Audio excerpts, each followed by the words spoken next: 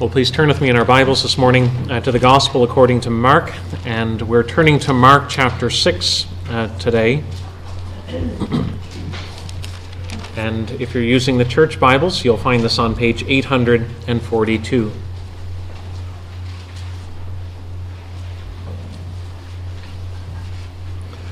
Mark chapter 6, and beginning our reading at verse 45.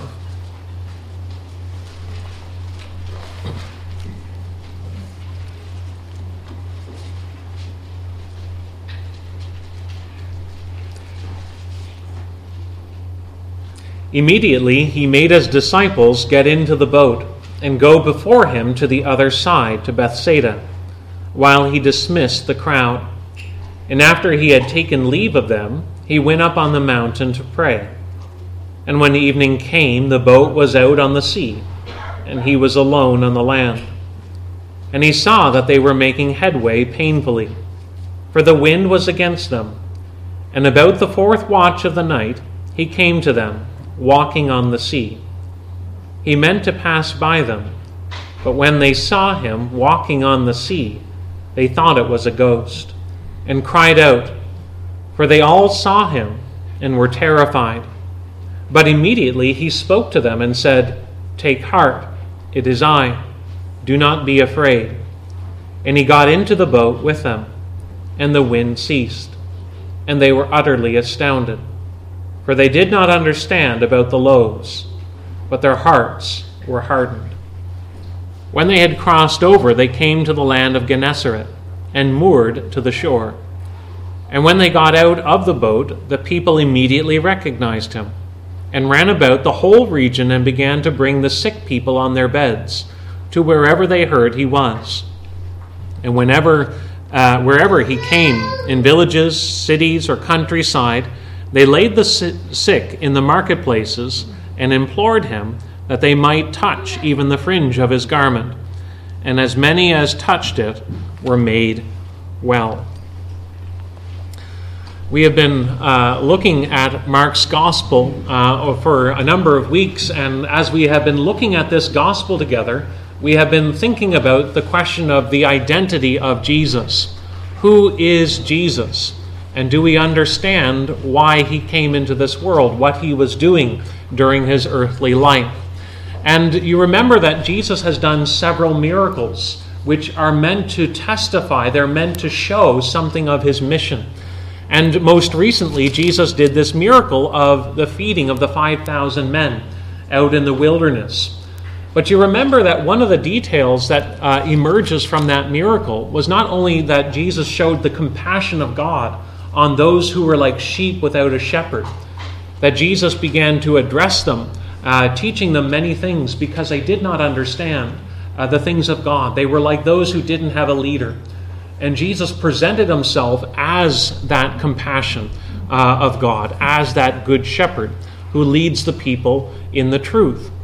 But at the end of that miracle, we are told that the crowd who had been fed recognized this as a sign.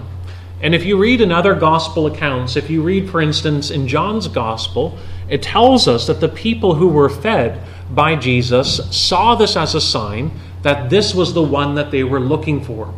This was the man who was going to be raised up to be their king. And it says that in John 6 that they wanted to take Jesus by force and to make him their king. That they were looking to Jesus as their political savior.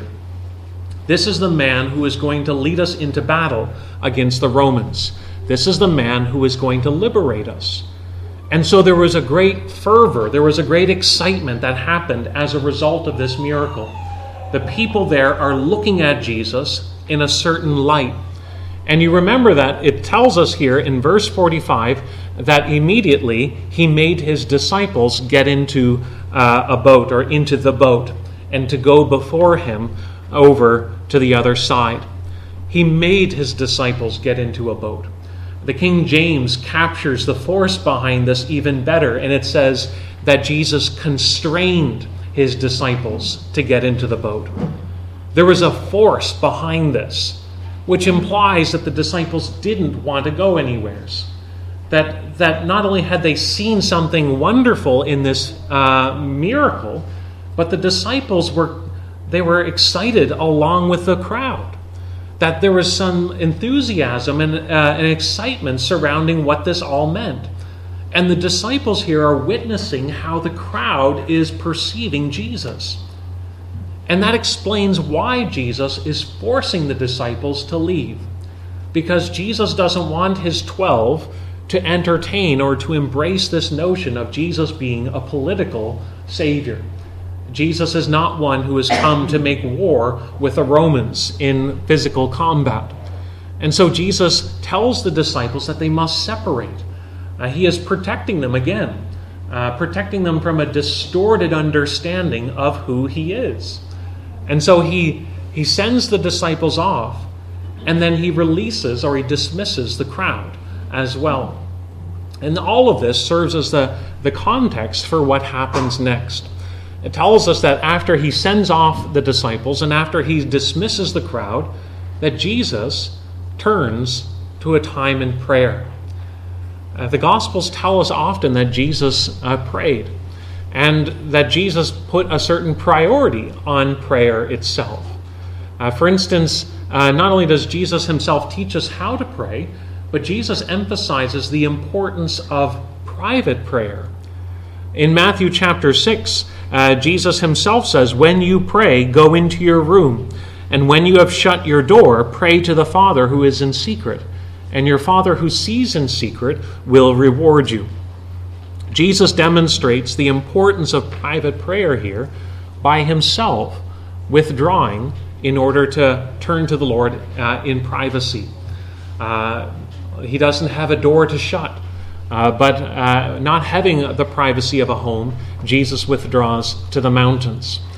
And all of this underscores the importance that Jesus gives to prayer. It is good and important for us to pray together, collectively. But we shouldn't put collective prayer at odds with private prayer. And we shouldn't neglect one for the sake of the other.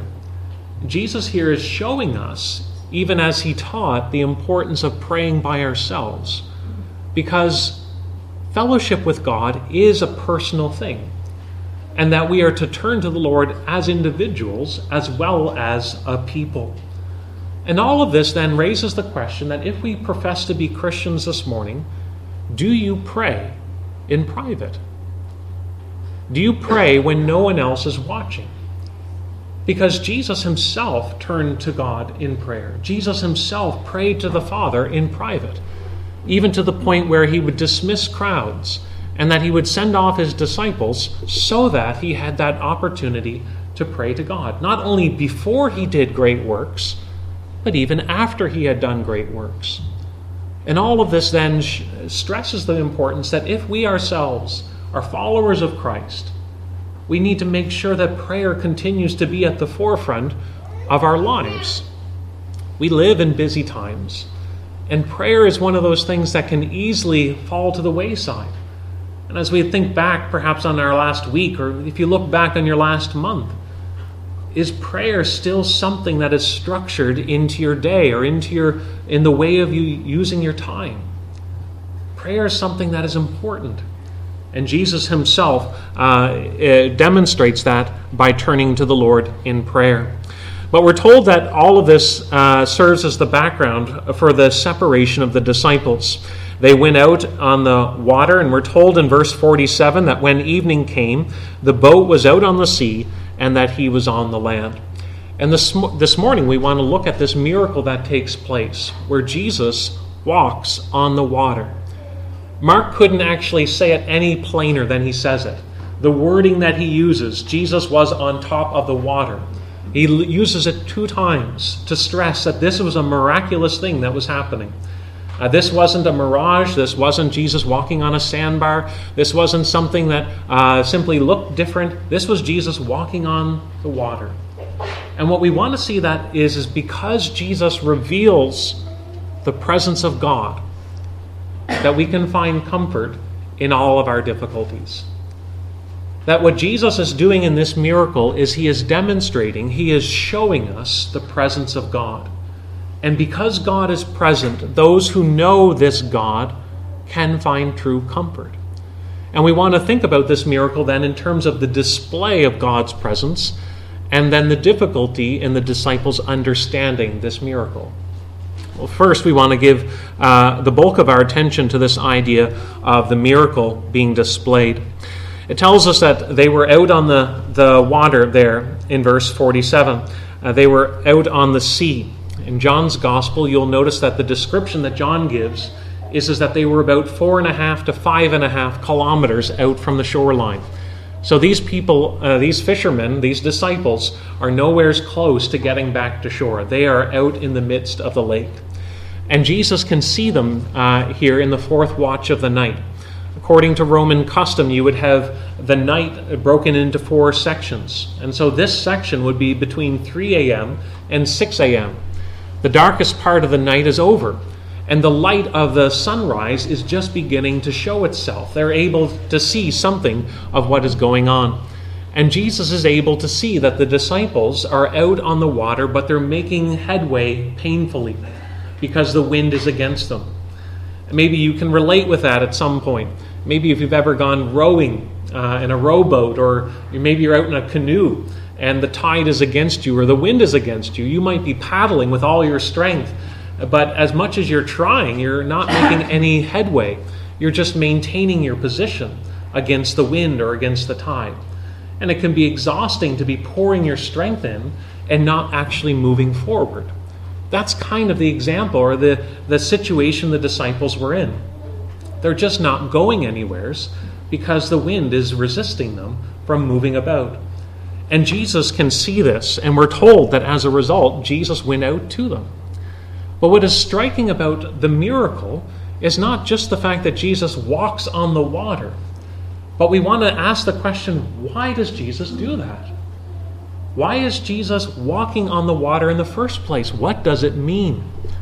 And to that, we want to see how this is described for us in the verses around it. It says that when he saw them, in verse 47, it says, in verse 48, it says that he saw them, and then he came to them walking on the sea, and he meant to pass by them. Or as the King James says, he would have passed by them. What does it mean that Jesus came to them walking on the water, and then the very next statement says that he would have passed by them? Why would Jesus walk on the water only to pass by or intend to pass by the disciples? And people have wrestled with what is being described here.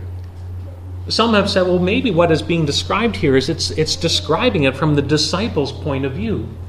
As the disciples saw it, they saw this figure out on the waters, and it looked like to them that the figure was going to pass them by. It from their perception, their point of view, that's what it looked like was going to happen. And that may be true, that from their point of view, that's what it seemed like was going to happen. But it still doesn't answer why it seemed like Jesus was going to pass by them. And if we're going to understand why it says that he would have passed by them, the best way to understand that is by letting Scripture interpret Scripture, and to look at this event in terms of Old Testament theophanies. What's a theophany? A theophany is simply a fancy word to talk about God showing himself. Theos is a word for God, and a phenos, or the phenophany part, is talking about a showing. And so in the Old Testament, we are taught that the invisible God shows his presence to his people at times in intense or very dramatic ways. Vernon Poythress describes a theophany that way.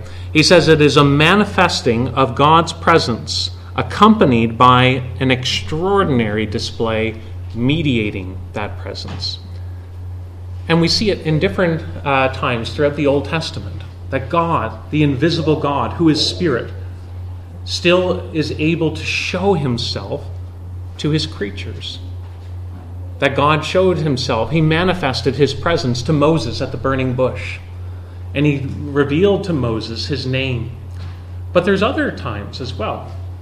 Not only was there the burning bush, but perhaps even more famous is the passage we read there in Exodus. You remember that the people had just made the golden calf. They had just forfeited the covenant blessings. They had broken God's covenant. And God would be now right to bring his judgment on them. And you remember that he threatened, I will not go with you. I will send an angel with you, but my presence will not go. That was the result of their sins. And you remember how Moses himself said, if you will not go with us, then there's no point moving forward. That we need to have your presence so that we know that we have your favor. And you remember Moses pleaded, please show me your glory. And how did God answer Moses? That in figuring out what to do with the people of Israel, the Lord answered Moses by saying, I will make all my goodness pass before you. I will proclaim the name of the Lord before you. I will be gracious to whom I will be gracious. I will have compassion on whom I will have compassion. But he said, you cannot see my face. No one can see my face and live. And the Lord said, here is a place by me, and you shall stand on the rock. So it shall be, while my glory passes by, that I will put you in the cleft of the rock, and will cover you with my hand while I pass by. Then I will take away my hand, and you shall see my back, but my face shall be not seen. 4 times in that encounter, Moses was told that God would pass before him. He would pass by him. And that God's presence would be made known to Moses through that action. God would declare his glory, but he would not see his face. Another example of these Old Testament theophanies is with Elijah. You remember that Elijah was a prophet who contended against the false prophets of Baal. And as a result, the wicked Queen Jezebel threatened to kill Elijah that very day. And Elijah fled to a cave, and he had had enough. Elijah wanted to be dead. And he said he had been very zealous for God, he had contended for the truth, and now he alone was left. But the question came to Elijah. God spoke to him and said, what are you doing here? And Elijah insisted that he had been zealous for the Lord and that he was the only one left. And it tells us then, as a result, that God caused an earthquake. But he was not the earthquake. That God caused his presence to be made known to Elijah, even though it was in a veiled way.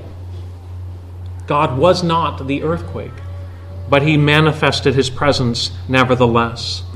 And so as Jesus here is walking on the water to his disciples, we have to bear in mind that he is, as one person says, he is walking where only God can walk. No one else is walking on the water except God alone. And that's something that the scriptures celebrate.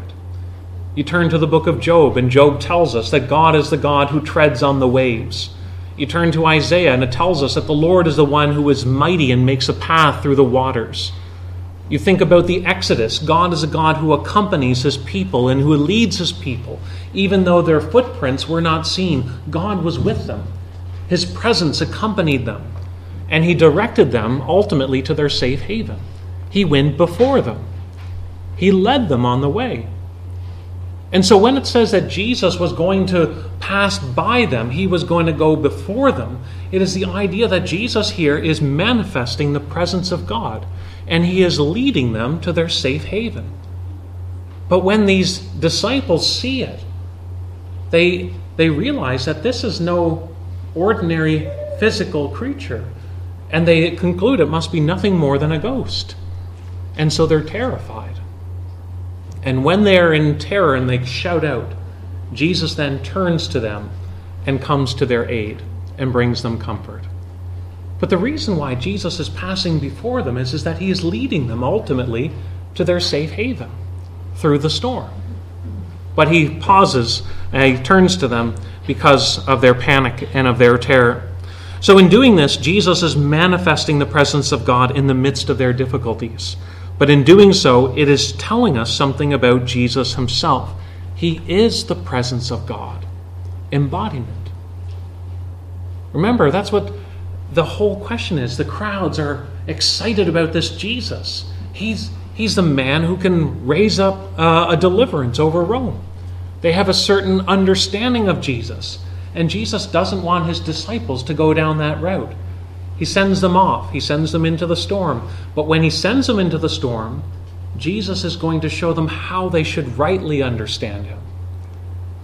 He is God in the flesh, walking on the waves.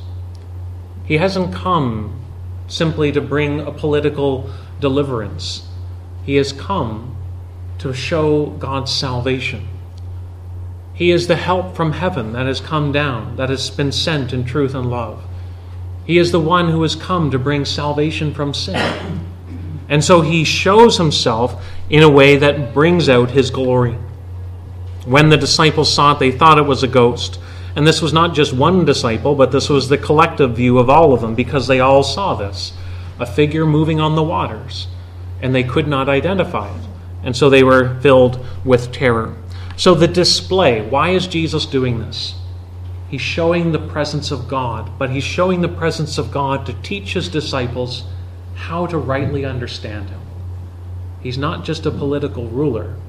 He is God in the flesh. But as he comes to them, notice how he addresses them. They were filled with terror. And then Jesus, when he addresses them, he says, take heart, in verse 50, take heart, it is I, do not be afraid. He addresses them in a way that to cease their fears. And when he got into the boat, we're told that the wind ceased. Their fears could be put away because it is Jesus whom they knew that had come to them. Think about that. Why should they not be afraid? Because it is I. It's because you know who I am. I'm not a ghost. I'm the one that you know. You think about sometimes when you call someone, or maybe you knock on someone's door, and someone says, who is it? And you simply say, it's me. Your voice is enough because the relationship is so strong. They know who you are. And you can just say, it's me. And they are able to identify and recognize you. Jesus here says, take heart, it is I, the one that you know.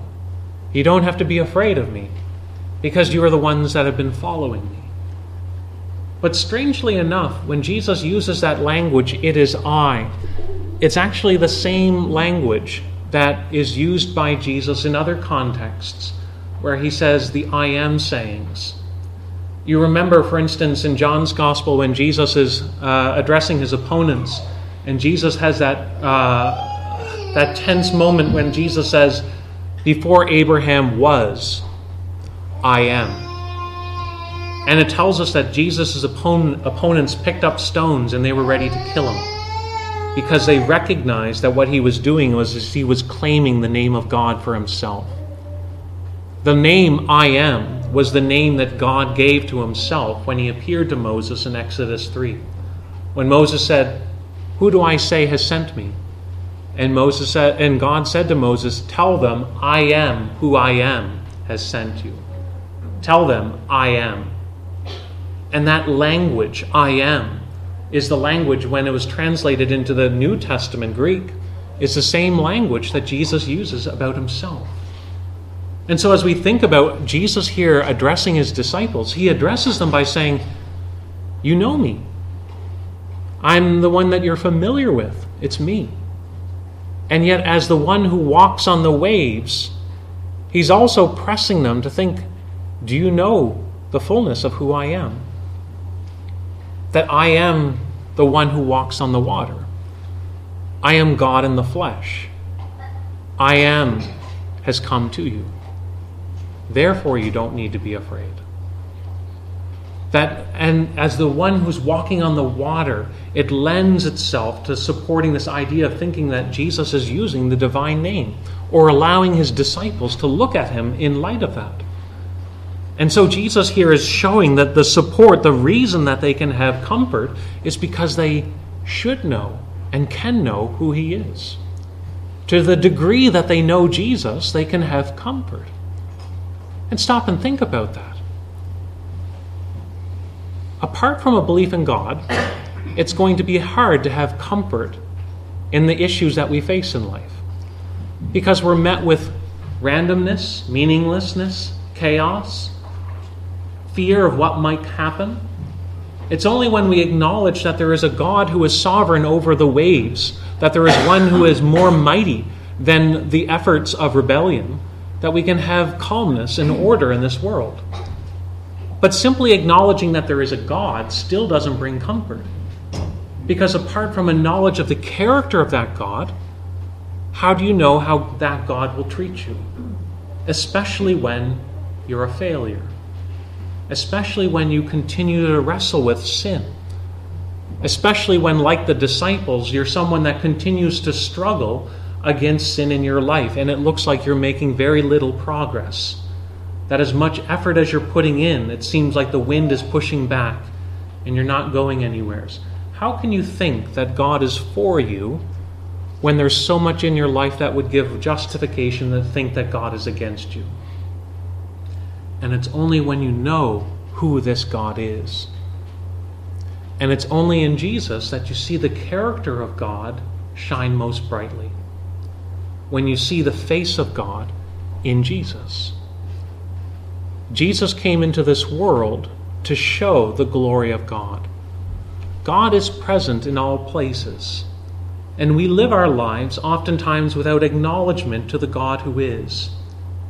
But in Christ, we come to find the comfort of God because we can trust that God. There's a reason that we can take heart, because it is Him. We're not alone, but Christ is with and for His people, and that He meets them in their difficulties. What are our difficulties? Ultimately, our difficulties don't remain simply at the physical. They're not merely the circumstantial. Our greatest difficulty is our sin that has separated us, that has brought the judgment of God upon us. But God has sent His Son into this world to overcome those difficulties. And Jesus meets us in our difficulties by bearing the judgment of God Himself in order to deliver us from our problems. And so He tells His disciples, "Take heart, it is I, do not be afraid." So He walks on the water, displaying the presence of God. It shows us who He is, but it shows us why we can have comfort, because of who God is, revealing Himself in Christ, the one that we have come to know. And as we understand Jesus, we can understand God. It tells us, though, that He got into the boat and the disciples were utterly astounded. They were wondering at all these things. And then it says they did not understand about the loaves. They did not understand. The word there for understand is a word that originally meant to bring together. You think about puzzle pieces. You might have a whole bunch of puzzle pieces, and you have to connect the pieces together in order to see the whole picture. As long as all the pieces are apart, you don't appreciate what the picture is trying to show you. Or you think of a detective. A detective has to take all the details and to see how does this all come together and fit to make one explanation as to what has happened. Here, the disciples could not bring together what has happened at the feeding of the 5,000. Lots of people were fed. It was amazing. Lots of people saw it. It doesn't mean that they understood it, though. Lots of people there saw nothing more than a political savior that had come. And they hadn't understood what it was teaching them about the Jesus who is before them. Even when it tells us that they came to Gennesaret, it tells us that people recognized Jesus. But to the degree that they recognized them was the degree of comfort that they ultimately had. Those who saw Him nothing more than as a miracle worker, a healer, found healing. And they were simply longing to touch the fringe of His garments in order to be healed or to be saved. But did they really understand who Jesus is? Jesus has come to bring healing or saving us from our sin. And we have to understand Jesus in that light. It tells us not only that they didn't understand, but why. Because they were hardened in their hearts. At the core of their being, they were still a heart of stone. And Scripture says that's true of every one of us.